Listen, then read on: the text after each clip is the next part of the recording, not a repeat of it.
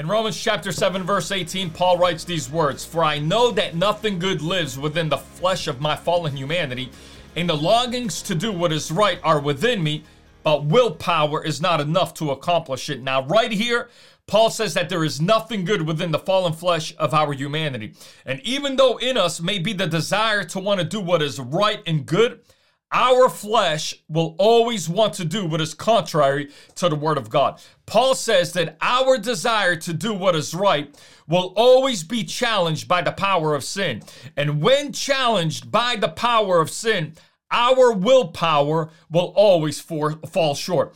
Our willpower needs to be connected to something else, or should I say, to someone else. Yes, like Paul, we must first have a desire to change, a desire to do what is right and good. And we must have a hatred towards sin, evil, and all that's contrary to God's word. But along with that desire, there must be a power operating in and through us that is greater than the power of sin working against you. You see, and that power, the Bible refers to it as the grace of God.